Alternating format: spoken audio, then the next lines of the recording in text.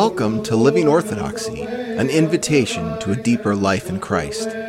Living Orthodoxy is the parish podcast of St. Philip Orthodox Church in Souderton, Pennsylvania. In the name of the Father, and of the Son, and of the Holy Spirit, one God. Amen. Glory to Jesus Christ. Growing up, I didn't have the most conventional family life. But one thing I think we had in common with a lot of families is we tried our best to have dinner together every night. And anyone with older children knows that it becomes harder and harder to keep sort of the perfect intended form of this tradition as the children grow older. Extracurricular activities and social obligations, they often pull us away from dinner time. And right when I turned 18, I moved out. I don't recommend this. I thought I was ready to strike out on my own. And that was the last time, for a long time, that I'd have a good home-cooked, sit-down family meal. Because I learned rather quickly that it's much harder to put together a decent meal when you're on your own. Survival has a way of becoming more important than the ritual. But like any clever young adult, I would find excuses to come home because I knew I would be fed. Let's be real, any time I would go home, whether I was hungry or not, I would be fed. I'd walk in and my mom would ask, "Have you eaten yet?" And I'd say, "Yeah, we just had some dinner with my friends." And she'd say, "Great, I'll make you a sandwich." And in today's gospel, Christ tells us about a man who has prepared a great meal, but not just any meal, a great banquet. He says the man invited many. And at the time of the banquet, he sent his servant to say to those who had been invited, "Come, for all is now ready." And so on a purely historical level, Christ is referring here to the Jews, who throughout all of history had been invited by the prophets and the forefathers who we celebrate today. And there Christ is, standing in front of them, his entire time on earth, a testament that all is now ready. And Christ is pointing out that many of the Jews throughout history, and even those who witnessed him firsthand, rejected him. But this rejection of God goes way back beyond just the Jews. It goes back to the very first humans ever created. I mean, what better banquet could there have been than that garden?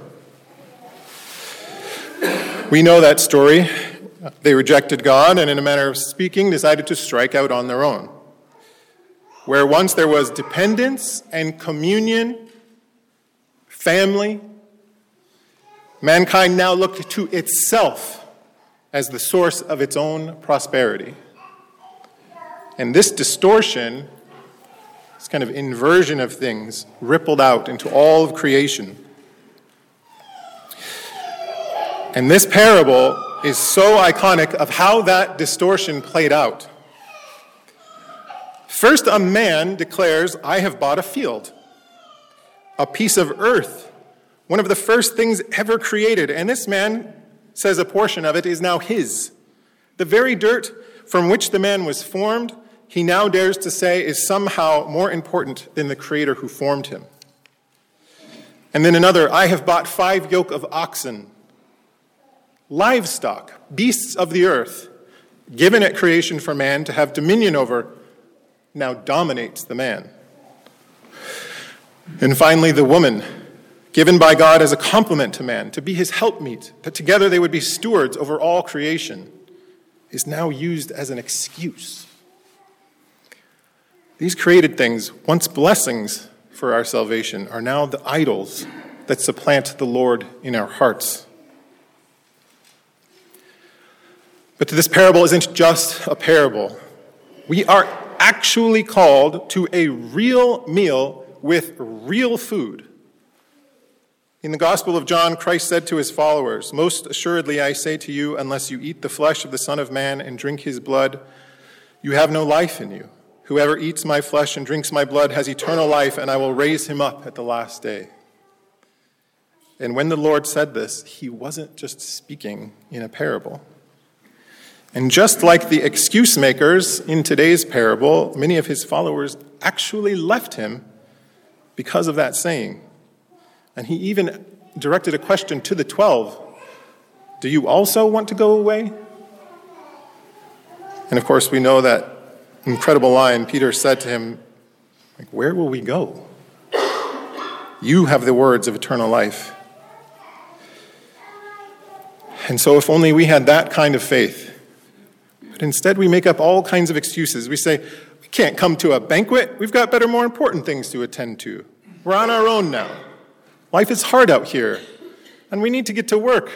We're facing very real problems, and we need solutions. And over time, we become so desensitized to that invitation that eventually we don't hear it anymore. Where once we were the king's most honored guests, but now, because it's hard out there on our own, now we're poor and maimed and blind and lame. But here's the good news. And as the angel said, do not be afraid, for behold, I bring you good tidings of great joy. There is a great supper waiting for us back home.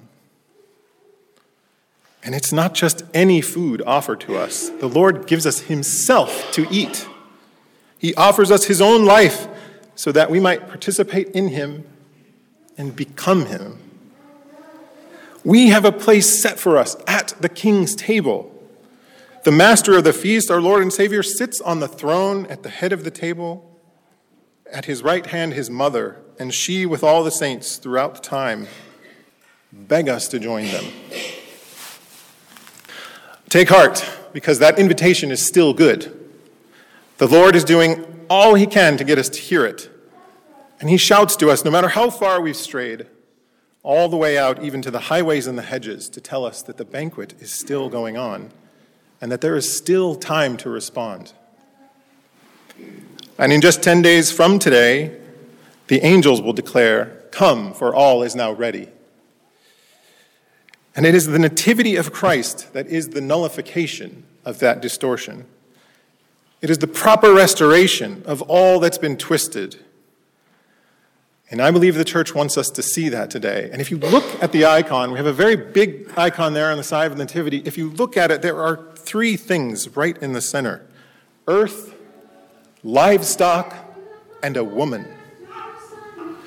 So, like the shepherds keeping watch over the flock, let us now go to Bethlehem. Glory to Jesus Christ.